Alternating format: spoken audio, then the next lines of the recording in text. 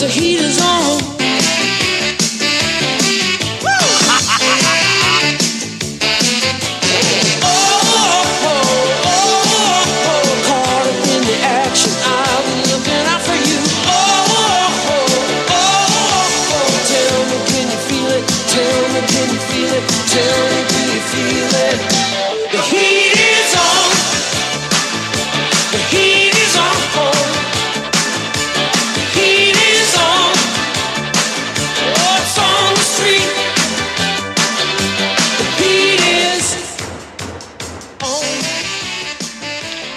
If that isn't the truth, every respect.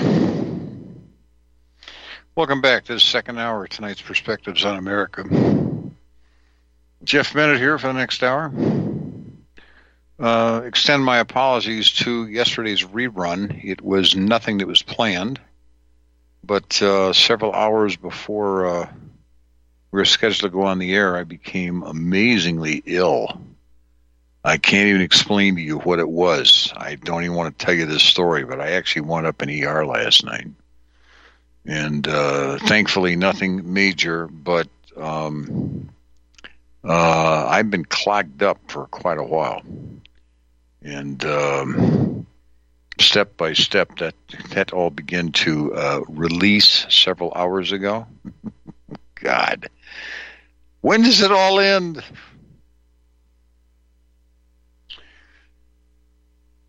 To finish the last hour, we shared an article that I wrote in 2002.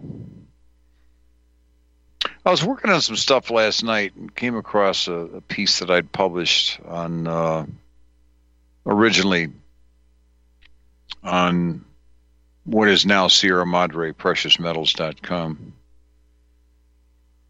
And I decided it would be well worth our time to share this with you. It's called Beware the Ideas of Rare Coin Dealers. An expose of the pirates of the precious metals underworld and how you can truly protect your assets from them. Now, there's a good number of you that have done business with us over the years, and I'm very proud of that. I've had maybe 2 clients that I have had massive discomfort in working with since I entered the industry in 1991. But I've got extensively phenomenal relations with many, many original people I began dealing with back in the 1990s, mid-1990s, when I was first working with Robbie Noel. And still work with those people today. And others who are descendants of their parents. So what I'm about to share with you was excerpted from a series of emails which I began to receive on the evening of January the 18th of 2006. And due to lengthy email exchanges which took place even up through October of 2007. And I chose many years ago to repost this lengthy story, hoping to save others from similar fates. Now, if you are not familiar with gold and silver, or the so-called rare coin market, which is loosely aligned with it, nor some of the reasons why these goods are sought after all over the world, then maybe what we're going to share with you will have little meaning to you. And yet it's our intent to educate you as to the pitfalls of what some call the industry. What follows this gentleman's original inquiry was my response to him and much more. His email stated, "Ladies and gentlemen, my spouse and I are about to become first-time investors in investment-grade coins, IGC. We've researched various websites and must ask, in what manner do you arrive at the MS grade of your IGCs? It's our understanding that IGCs are generally scaled, starting at MS 65 and higher, which is why we pose this question. Also, we've overlooked your daily prices for gold and silver coins on your website. Does one get this info solely by telephone? Should there be a financial crisis, i.e. a collapse of the U.S. dollar, how would the owner of IGCs redeem them for services or goods, etc.? It's our thinking that IGCs could become a high-end means of bartering when considering the fact that financial institutions might not be available to transact the sale of gold to paper money. Yes? No?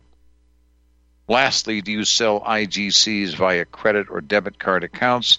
Thank you in advance for your response. Well, my response was, good evening, sir, and thank you for your inquiry. You've opened up an interesting can of worms here, so please bear with me. The first thing I will say to you is buyer beware. The IGC, investment grade coin, or a certified rare coin market, is a relatively thinly capitalized market, which has been abused by many an unscrupulous dealer over the past quarter of a century, and unfortunately, it is the buyer who is usually being abused. More on this topic shortly. As for daily prices on our website, you'll note that most of the coins represented are fairly generic in nature, historic in value, but not what I would refer to as investment quality, other than investment for security against a faltering economy. Given the current financial situation our country finds itself in, what better time to address our financial foundation, hence what you see on our website. Prices change on a moment-to-moment basis. We can ill afford the necessary computer software which would automatically adjust the prices with the changes in spot gold or silver. As I conduct business with each client in order to meet their specific needs, prices are locked in at the time of sale at the prevailing rate. However, at our firm, we offer a fairly simple procedure which no one in the industry will offer. On fractional international gold specimens, your costs will range between 3 and 10% above our cost, depending on the item and the volume purchased. Our cost on those coins currently ranges between $3.50 and $6 over melt value, with a few exceptions. As to your question as to how we arrive at the MS grade of the coins which we offer, that question would not apply to the coins mentioned in the previous paragraph, although most of those have never been placed into circulation, and all of them were minted prior to 1933, making them at least historic in value. Your question would, however, apply to what you refer to as IGCs. These would be investment-grade coins, each of which will have been graded by a third-party, independent, professional grading service such as PCGS, that's Professional Coin Grading Service, or NGC, Numismatic Guarantee Corporation, or IGC, each recognized as standard bearers within the industry. In theory, the reference to MS-65 or higher being considered to be the most desirable is generally true.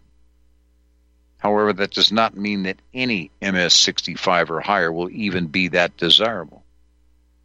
If the supply is extremely low and there's no market for that item, then you have just become a collector, or you may never recover your investment.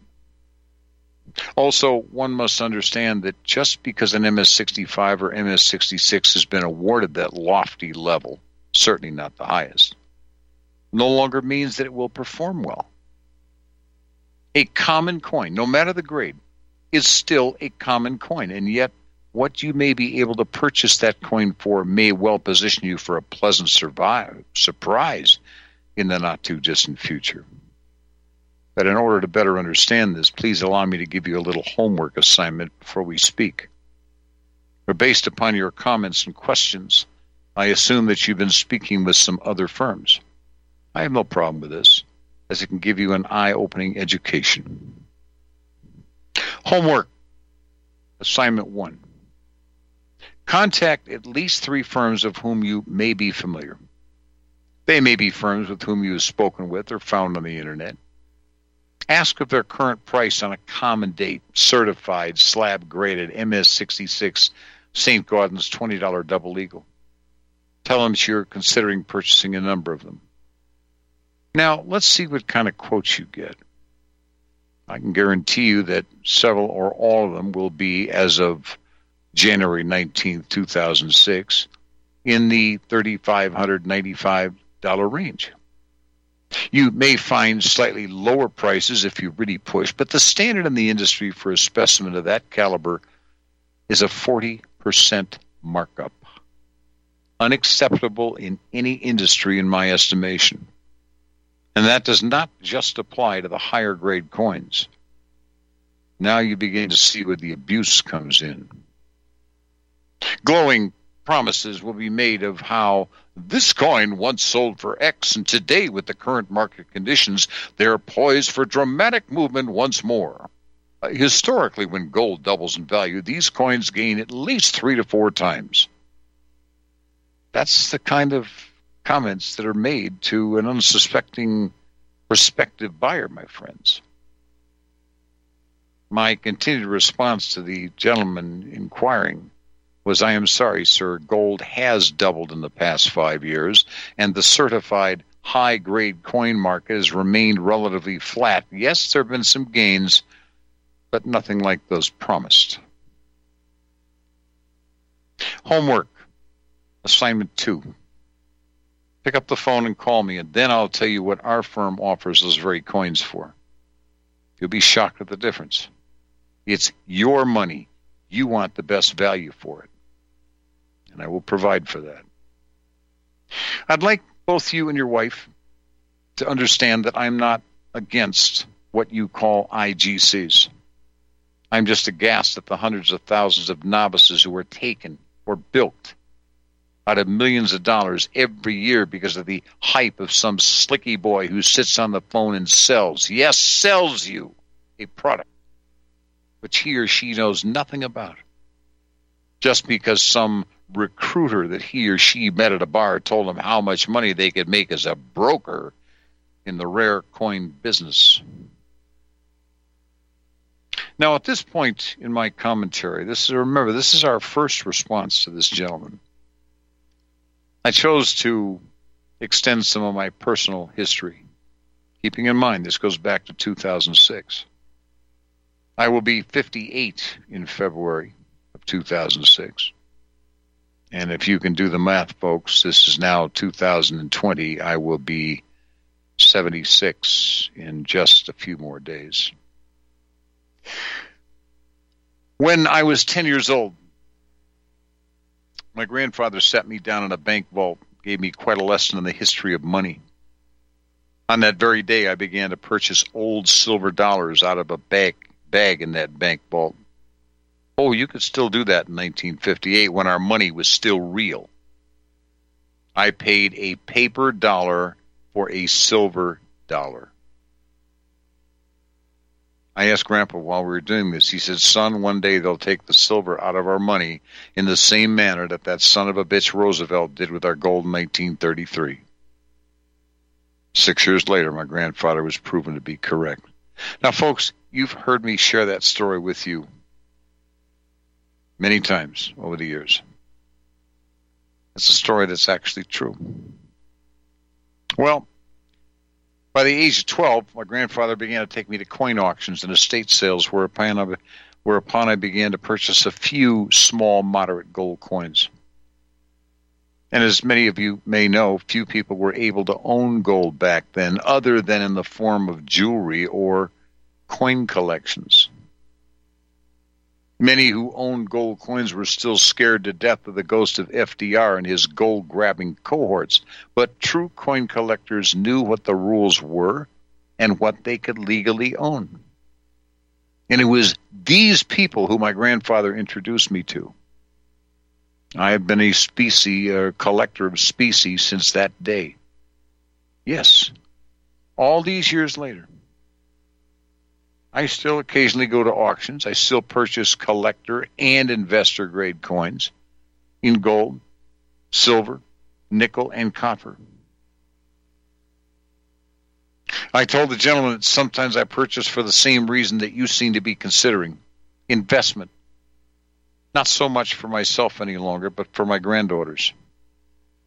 It never dawned on me until I was 42 that one could actually make a comfortable living providing both investment-grade coins and security to desiring clients and collectors. At the time of my writing to him 16 years later, I was still doing it. Many of the folks who you will talk to in this industry have been doing it for 3 years or less.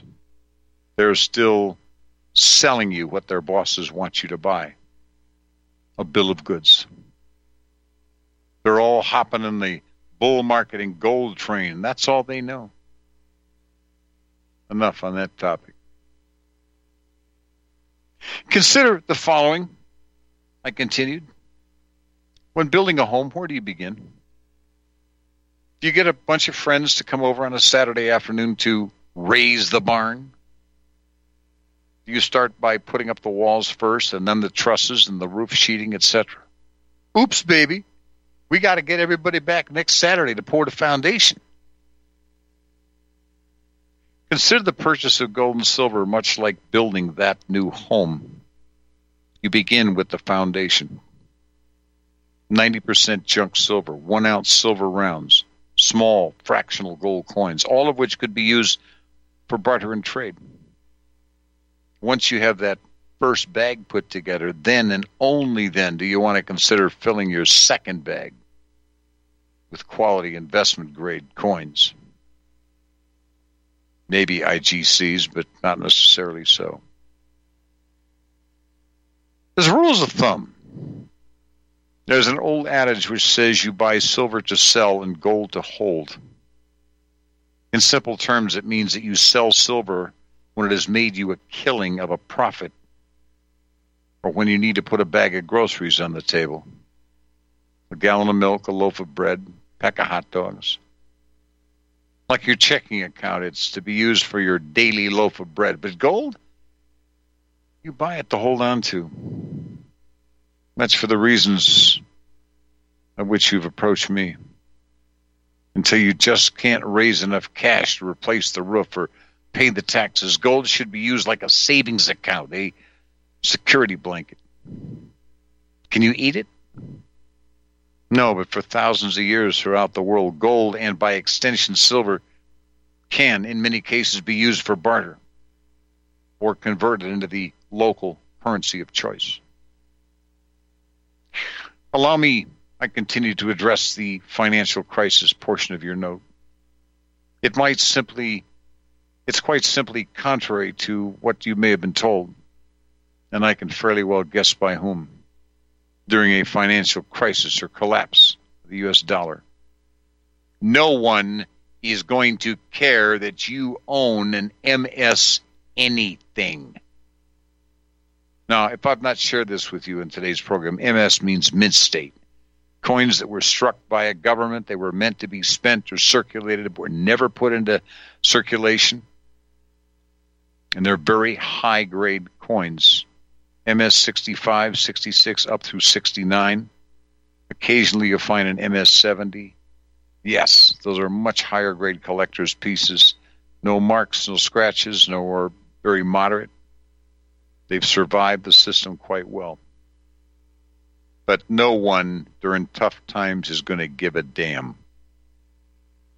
When our system gets to the point of financial Armageddon, and all fiat systems do, all anyone will care about is the weight of the gold or silver.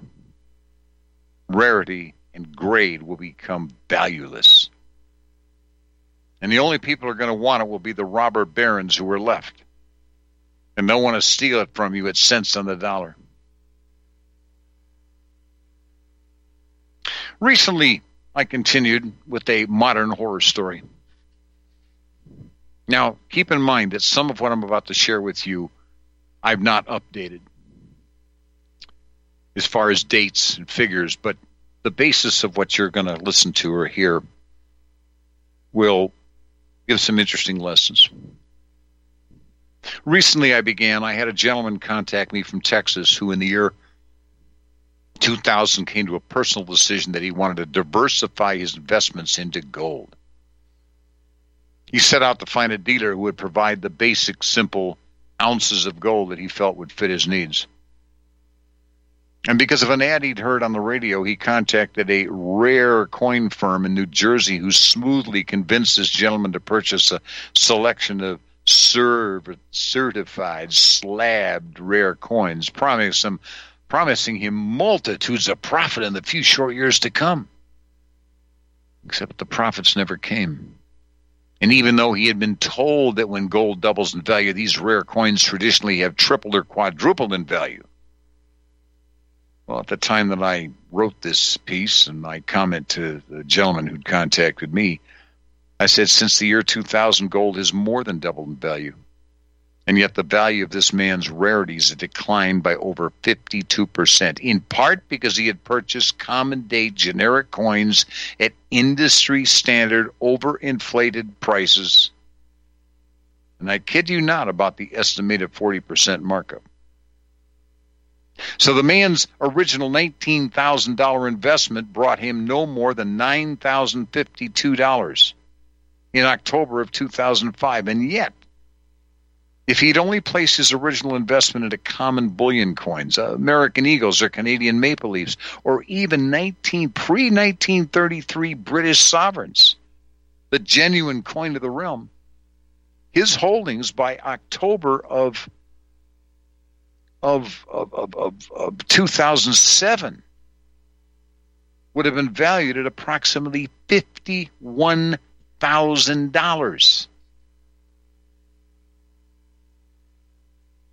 In late November of 2005, my new client had started over, was on his way to recovering the losses of his ill-advised investment, and the barter exchanging of a quarter ounce of gold will be a lot easier than swapping an MS-65 common date double eagle for a double cheeseburger at Mickey D's. So I concluded this first discussion with this prospective client by stating, first, I believe that I can help you after you do your homework. And we'll be able to assist you in determining exactly what it is that you and your wife are attempting to accomplish. It will be from that point that we can determine the wisest path for your portfolio. And I do hate that word, I said. As to your financial question, at our firm, the acceptable forms of payment are personal check or bank wire transfer. The credit card companies are making too much of your information available to those who don't need to know, and besides, they charge us 3% on the gross sale. In order to keep our prices down, we can ill afford to absorb those expenses. As I intimated at the outset, this will be a lengthy response, yet I hope that it has been helpful. I am by no means attempting to sway you away from your initial direction, but by education, attempting to help you redirect your thoughts on the issue. I would be happy to assist you in these endeavors and be proud to serve you and your family for years to come. That was the end of the first part of the conversation that I had with this gentleman. It's a lot for even those of you out there to think about. Those of you who aren't interested have probably already tuned out. They don't want to listen to this nonsense. Or you called your broker and said, tune into this guy. You got to listen. He's making bad mouth to you. I don't really care. I don't really care.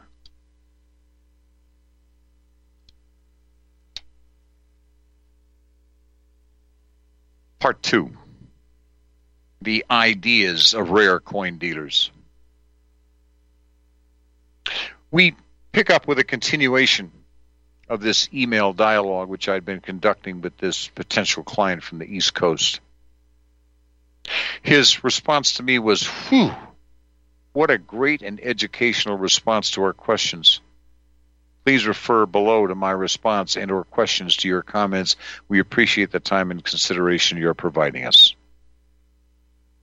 I appreciate the 2 rules of thumb. Yes, we want to invest in gold and silver primarily to prepare for a potential collapse of the U.S. dollar. Other websites have indicated one should avoid buying gold and silver bullion because the government could do again what it did during the Roosevelt years and confiscate it. But the government cannot legally confiscate coins. Now, we take this with a grain of salt so you can shed light on the issue.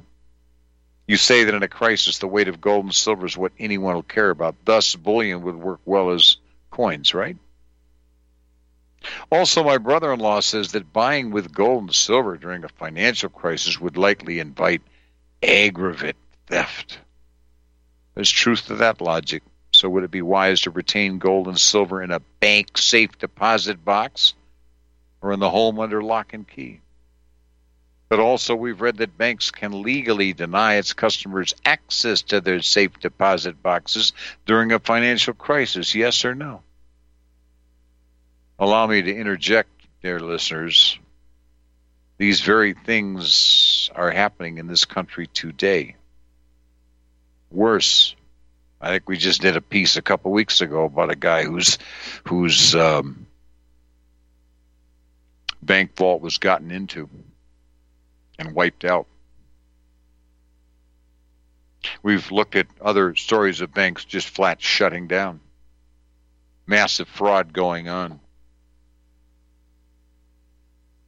Bank accounts being totally wiped out. Banks doing nothing to come back and protect you, their client. My client continues by saying, as you know, I am an IRS employee and have participated for years in our thrift savings program. And though my funds are providing excellent returns, I'm reading and sensing that I'd be wise for me to take a loan on a portion of those funds to apply towards the purchase of gold and silver. Of course, some folks think I'm foolhardy because the price of gold is so high right now, but we think it's a wise move because it's an investment that will provide an added and lifelong sense of security for us, our children, our grandchildren. I'm awaiting word on my loan application that will provide $10,000 to $15,000 for these investments. Well, on the face and delivery of your response, you seem like a damn nice guy and a straight shooter. This observation comes from a guy who served in various capacities as an Army recruiter for 10 years. Your response to these questions will be appreciated. Thank you again. You know, it's interesting when I read the kind of comments the gentleman has left. He's obviously let some folks know what he's considering doing. He wants their input. He wants their honest opinion. My advice to you, dear listener, is you do not ever share that information with anyone. Maybe somebody you've known for 40, 50 years. Maybe it's your brother. Maybe it's somebody. All it takes is the wrong person to say the wrong thing to someone. And, well, I've shared this story with you over the years.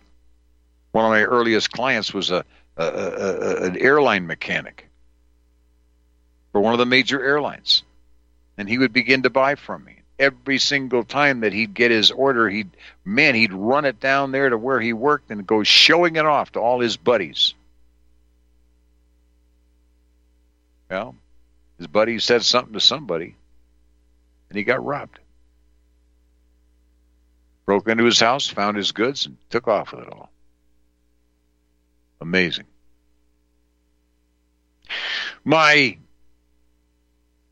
continuation with the response to the client, the respective client. I said, well, mistakes do happen, and given the time of the year it is for you, I'll allow it. The name is Jeff, not Bill. Just funning you, so don't be concerned. I'm also happy you took the time to read before we got together because it clears up a lot of detail early on. And I hope has answered as many questions as it raised, and it sounds like it has. As to your next set of questions, as a rule, I make bullion coins available to clients who are absolutely insistent. However, I do not personally own any for the reasons everyone in the industry acknowledges. Yes, a fear of the ghost of Roosevelt. In 1975, when our privilege was restored, allowing us the ability to own gold once more, it was just that, a privilege. granted by Big Brother. It's commonly believed by most that at the time of FDR's dastardly deed that we were the only ones being raped. In fact, we were the last. The die had already been cast amongst the so-called free nations of the world, and the global depression was upon us all. Paragraph 2, Section B of Roosevelt's executive order specifically exempted coins having, quote, a recognized special value to collectors from the confiscatory requirements of the executive order of April 5th, 1933. Now, for those of you who may have an interest, if you go to our website, Sierra Madre PreciousMetals.com, there is a section of categories per se that are listed not on the right-hand side column, but directly under the headline title, the top of the site. And there's one section called Why Gold? Click on that. You will open up a page that will have a series of different things that you can read. And one of them is, in fact, Roosevelt's executive order. I'm not going to spend time discussing it today. I've shared with you parts of the story in the past. Roosevelt was an avid stamp collector. And many of his buddies were coin collectors. And they went to FDR and said, look, Franklin, booby, baby, look, you're a stamp collector. What happens if you'd have done this? Everybody had to turn in all the stamps. We're coin collectors. You're going to make us turn on our lifelong savings, our coins, blah, blah, blah. They made some modifications, allowed us to maintain a so-called collection of gold coins, even back in 1933 and 34. So long as we had different dates, different denominations, etc., etc.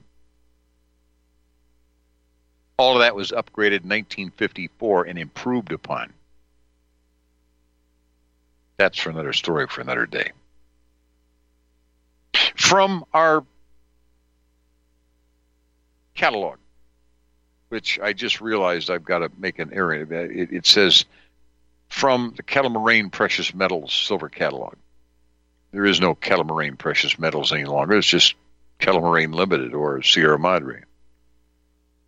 It states in here the provisions of the Gold Reserve Act of 1934 and the executive orders and banking laws of 33, which originally demonetized and confiscated all outstanding gold in the United States, prohibited the individual possession of gold bullion or any other recognizable use of gold as a store of value. However, they permitted the retention of gold coins of recognizable numismatic value.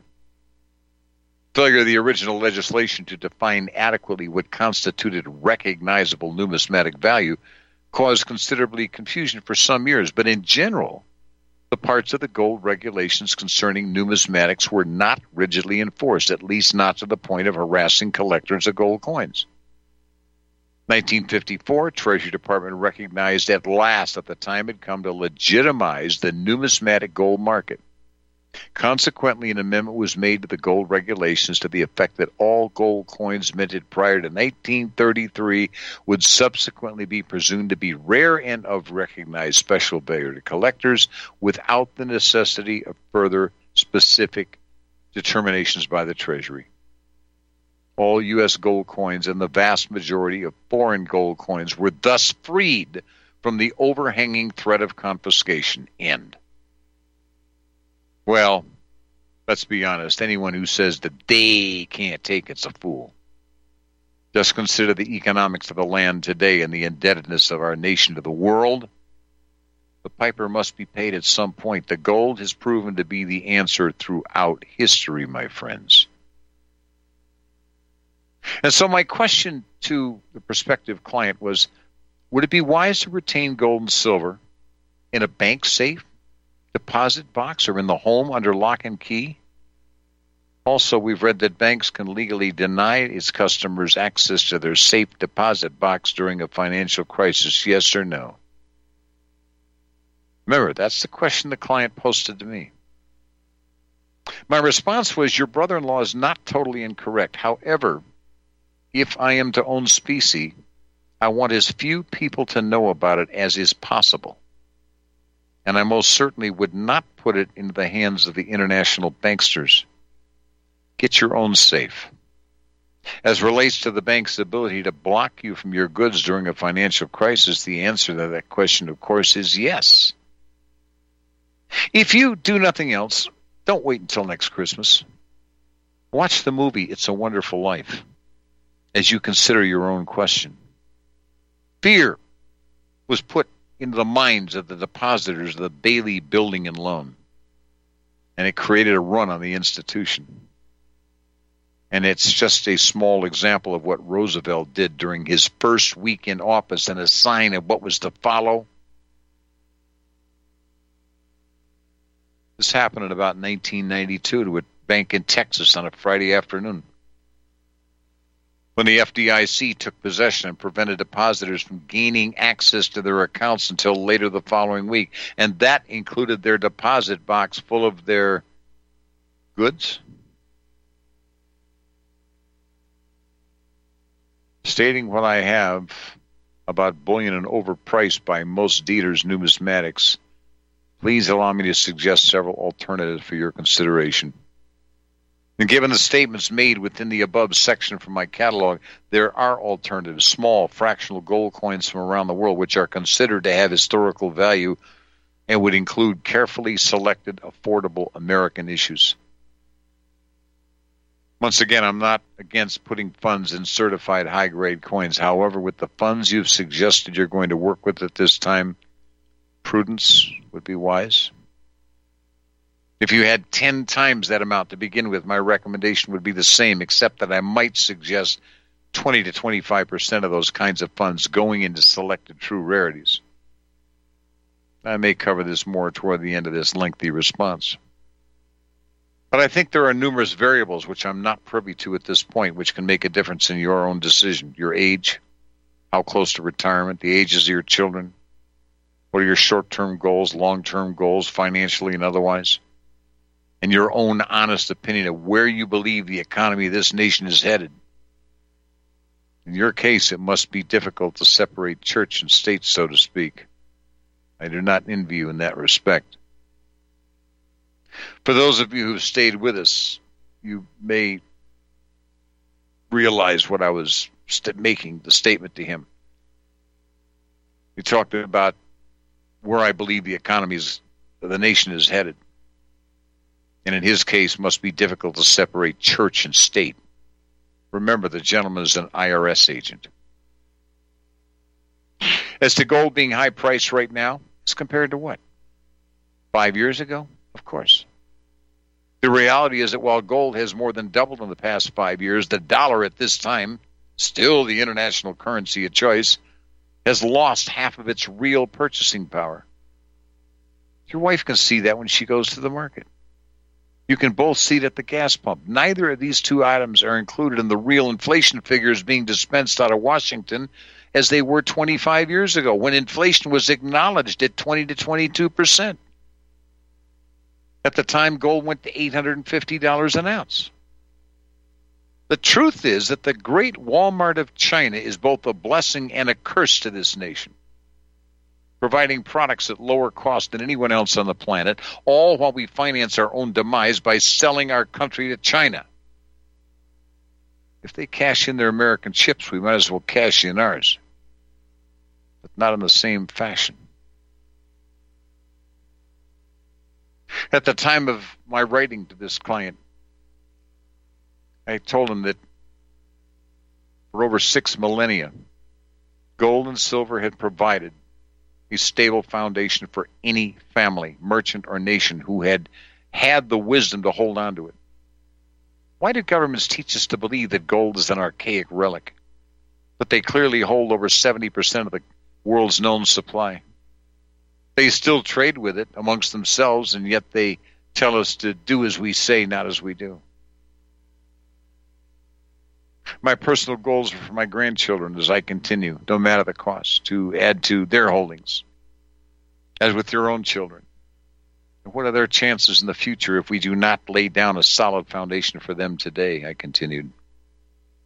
Economists from around the world, those who have nothing to gain by the sale of gold or silver, believe that we have only just now entered the second leg of this long-term upward trend. There are those who estimate gold may reach as high as $2,000 or $3,000 an ounce. I pray not, or it is truly all over. I tend to be more conservative at $1,000 to $1,500, and yet if all gold should do is reach its previous peak of $850, silver could easily go from its present value of about $9 an ounce to $50 an ounce or more. I'll let you do the math.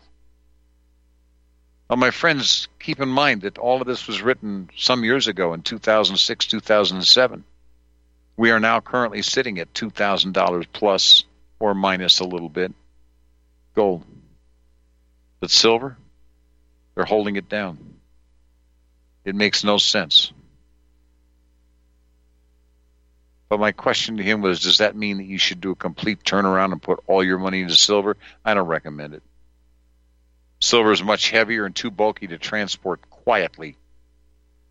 But based on general assumptions and not having answers to the rhetorical questions I posed to you above, my recommendations to you might include the following.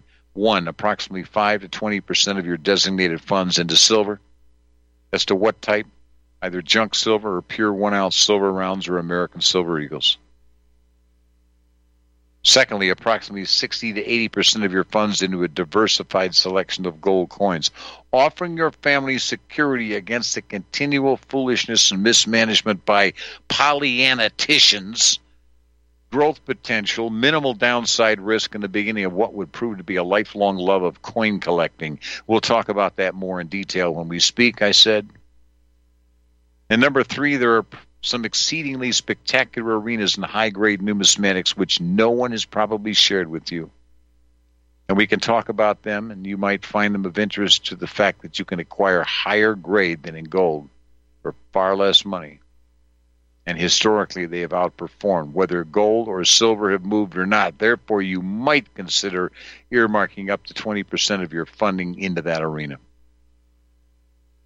So now allow me to tell you about my then, by the way, 5.5-year-old granddaughter. She's grown up in my offices, my studios, and knows what real money is. And when she comes over to the house, she says, "Do you have any gold monies, Daddo?"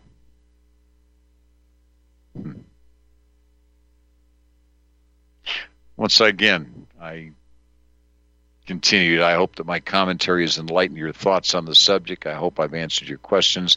I look forward to speaking with you at your convenience. Since the original publication of all that I've just shared with you in January of 2006, spot gold has gone from $535 an ounce to, in October of 2007, up to $750 an ounce. That was a 40% increase. Ultimately, by 2017, it reached nearly $1,900 an ounce for just a few short days or whatever. And now, of course, it's slightly better than that.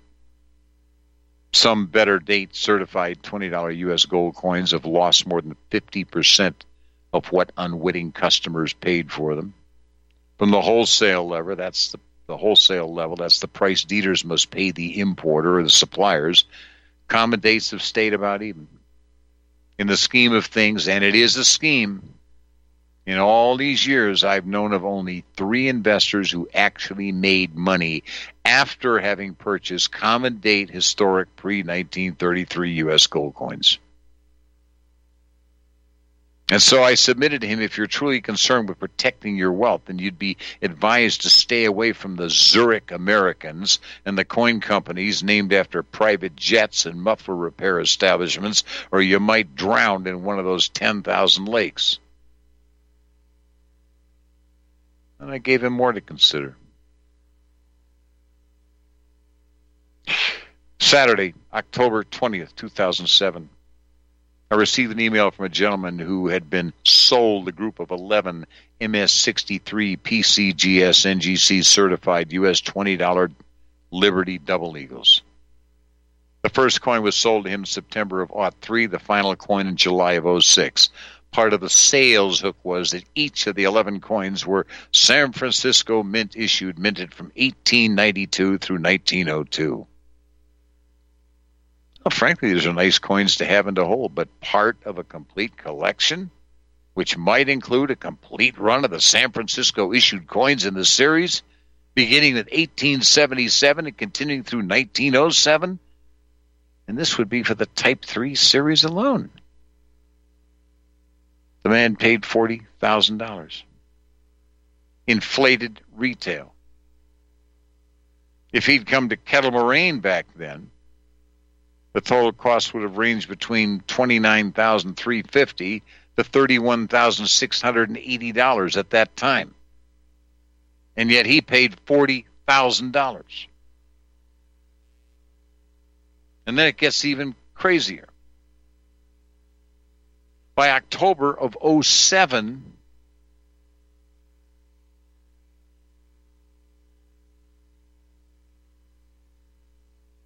$16,549. The client had experienced a loss of nearly 60% of what he'd originally paid. He would have lost far less money dealing with Kettle Moraine, but the point is he still might have lost due to the market conditions, not because he'd been ripped off to begin with. And since the time of his first coin purchase in September of '03 until October of '07, gold had more than doubled. Spot gold on the original day of the man's purchase was $376 an ounce. On October 31st, 2007, it was nearly $796. How could the guy lose that much money? Because we weren't even talking about true rare date coins. That's a completely different kind of market. Much as collectible, rare works of art by the masters. In addition, we're not talking about what the coins were sold for in January of '06, but what their real value was at the time, not the inflated market created by a suspect band of pirates. My God. If this client had put his original $40,000 just into the old mundane British sovereigns, he could have sold out his position on October the 31st of 2007 and realized a net profit in excess of $34,000.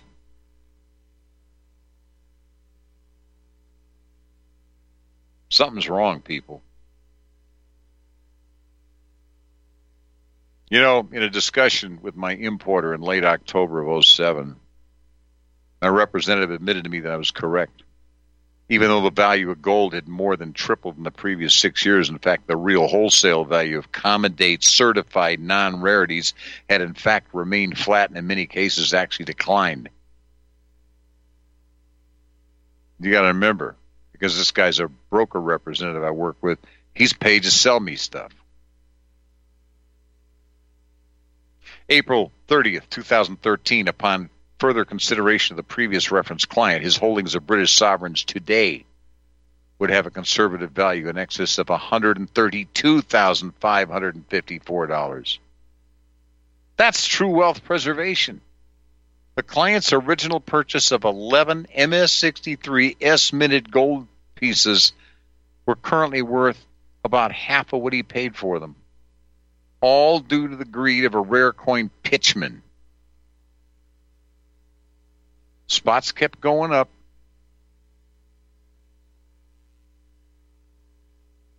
Unbelievable.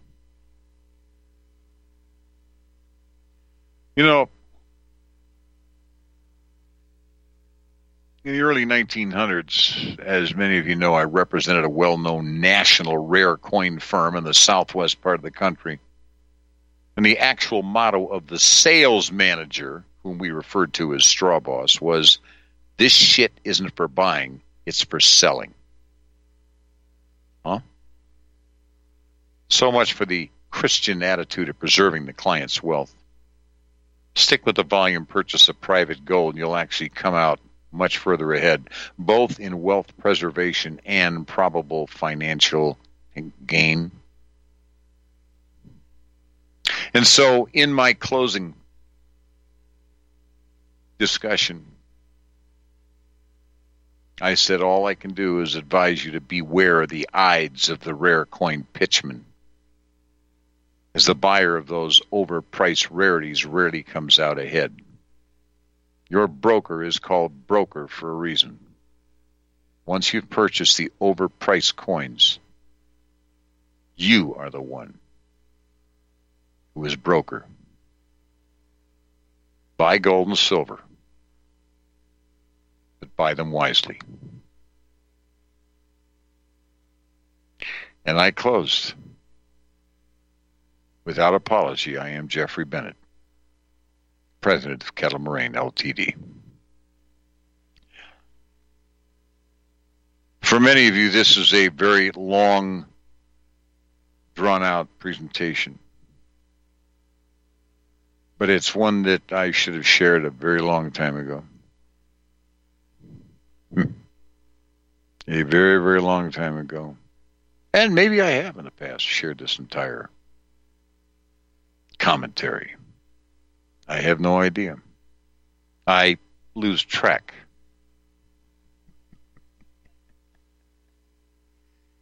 It's just so amazing. Just so amazing. I hope that I've not confused or scared the living daylights out of you folks. Your problem is most folks you will ever deal with in the precious metals market will never take the time to share with you what I've shared with you. It's all about the almighty buck, the quick buck, what goes into their pockets, their boss's pockets, and how much they can get out of your pocket. Those things anger me.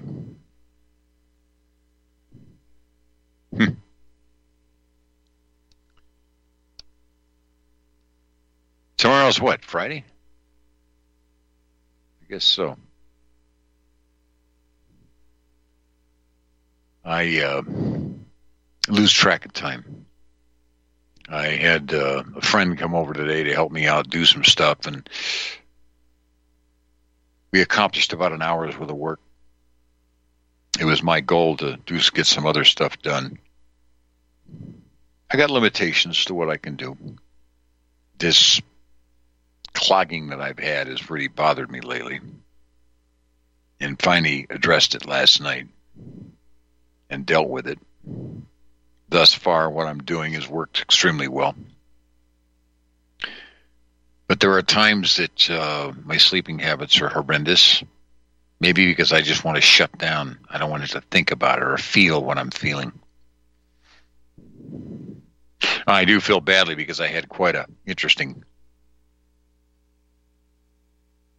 health-related program to do yesterday. We didn't get to it. That's how it goes. You let me know when you're ready for that closing piece. I don't know how long of a piece it is, but if it'll fill up the time, let's rock and roll with it. Did a whole bunch of Eagles stuff today. Glenn Fry, Don Henley. It all fit, didn't it? Dirty Laundry.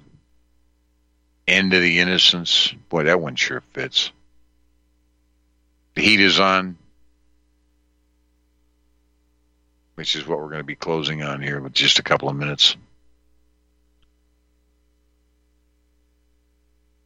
Hope you're enjoying it. I'm doing some unusual things music-wise lately. Each one of these makes a statement in the condition we're in as a people, as a nation. But unfortunately, a lot of it has to do with what's going on around the world. Doesn't it?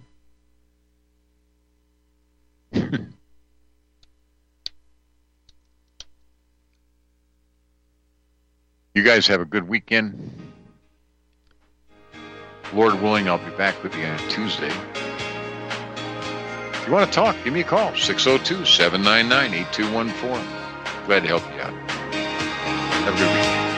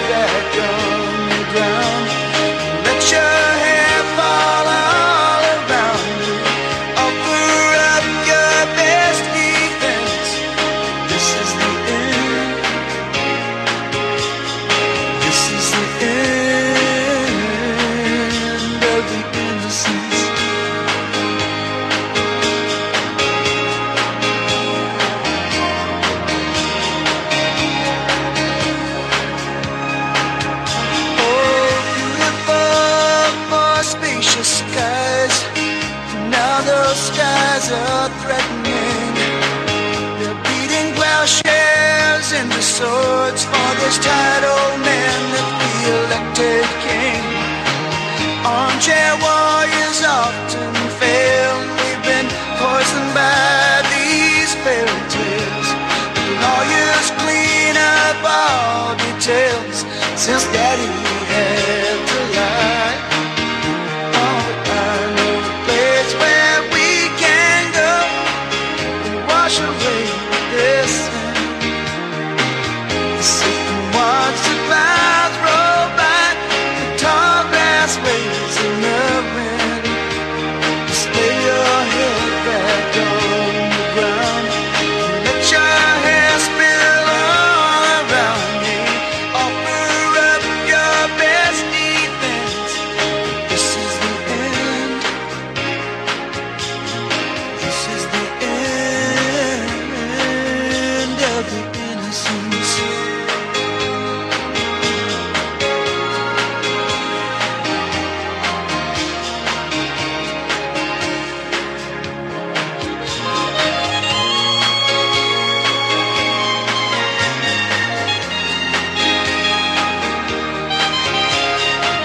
Are you one of the millions of people who feel like there is a dark cloud hanging over their heads whenever they're using pharmaceutical drugs? For some, the short-term relief can turn into an opioid addiction nightmare. Have you ever wondered why CBD oil is a billion-dollar industry? It's because it works better than opioids and is actually healthy for you. However, CBD oil is stripped of all other helpful compounds found in the hemp plant. According to neuroscientists, the whole hemp plant, otherwise known as hemp paste, is even more effective than the chemically processed CBD oil.